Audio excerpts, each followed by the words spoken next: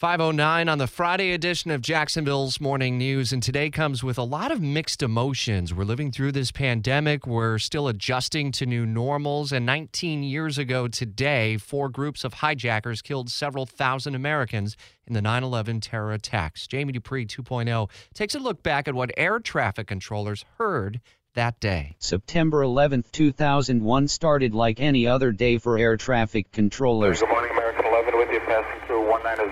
But 4 passenger jets would be hijacked that day. United 175 is the other aircraft. By 9:03 a.m., 2 planes had been crashed into the World Trade Center towers in New York. Another one just hit the building. Wow. The whole building just came apart. Holy smokes. Just over 30 minutes later, another plane was used to attack the Pentagon. Do we want to think about scrambling aircraft? By now, the military was involved. Scramble Langley, head towards the Washington area. As hijackers took over a 4th plane.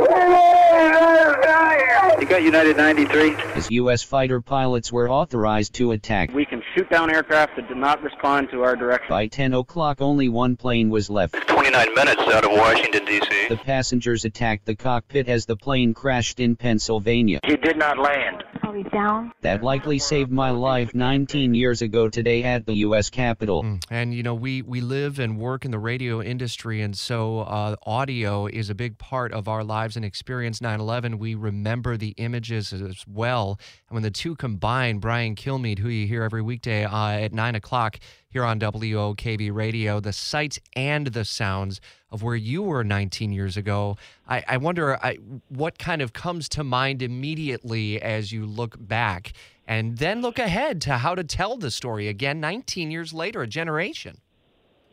Oh, yeah, I know next year is going to be a much bigger commemoration, no doubt about it. And this year is a lot of politics. You have Biden and Trump fanning out to at least 2 locations, and, of course, the scene at the Pentagon.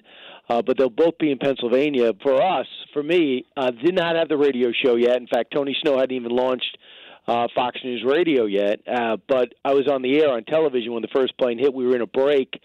And we're trying to figure out, because the local affiliate had the coverage, and all you saw with no video, with no audio, was a plane hit the building, but it would disappeared inside the building. So everyone assumed it was a small plane, and even though it was a clear day, it was just a pilot error.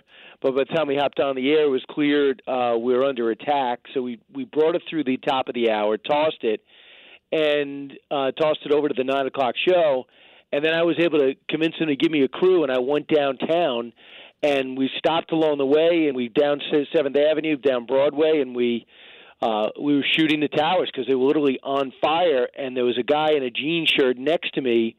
I just remember being probably 50 or 60, kind of well-built guy, and he's kind of angry. And I was listening to the local radio affiliate down there, 1010 Winds. And, I know what happened. They hit this building, and we don't know anything about Flight 93. But, we don't even know there's a problem besides what's happening in New York.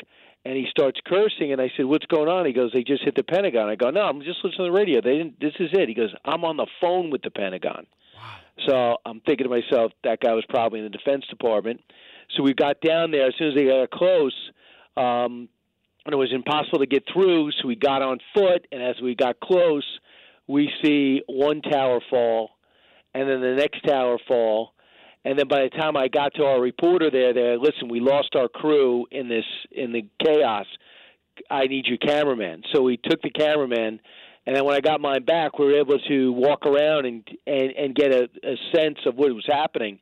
But the listeners should just keep, if you want to visualize it, it was like being on the moon. It was all white. Everything was white, and there were papers and shoes everywhere. And if you walk by a grate where normally they just drain in case of a flood or rain or any type of runoff, the grates were literally like walking past a grill at your house because the fire was below and shooting up downtown.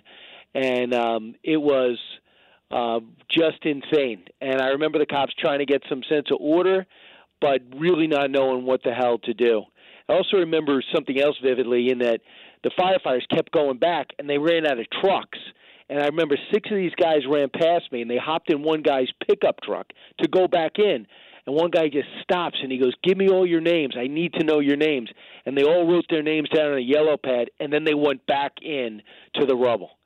So kind of stood down there and then walked about 60 blocks or 70 blocks back to Fox News. And, nothing was ever the same after that. I tell you, 19 years later, and these images are still seared in your memory, and I know you'll have a lot more to unpack this morning. What can we expect to hear starting at 9 o'clock? I mean, I'm going to cover a lot of live events that has taken place, but I'm also going to talk to Mark Thiessen, who's with George Bush of the day, George Pataki. He's going to be joining us live. What is it like to have two governors, a governor and a mayor, on the same page? We don't have that now. What was it like for him? How did he work with our mayor, Rudy Giuliani? Dana Perino, about being by George Bush's side throughout the entire process. And Morgan Ortagus from the State Department, how even NATO is commemorating this day, and what we're doing in terms of hunting down the people that still would like to do this again. And that, of course, is Al-Qaeda/ISIS. Geraldo will be joining us. He left CNBC right after. He said, listen, I need to go cover this war. They said no. He said, I'm going. So he went to Fox, and he came to us. We'll be listening, pal. Good to hear your voice again. Brian Kilmeade Show starting at 9 o'clock following Jacksonville's morning news. By the way, Naval Station Mayport is hosting a remembrance ceremony this morning and a moving tribute as all the ships on the base are going to sound 4 prolonged blasts in observation of the 4 separate attacks. And we'll have updates during the Brian Kilmeade and the Mark Kaye Show.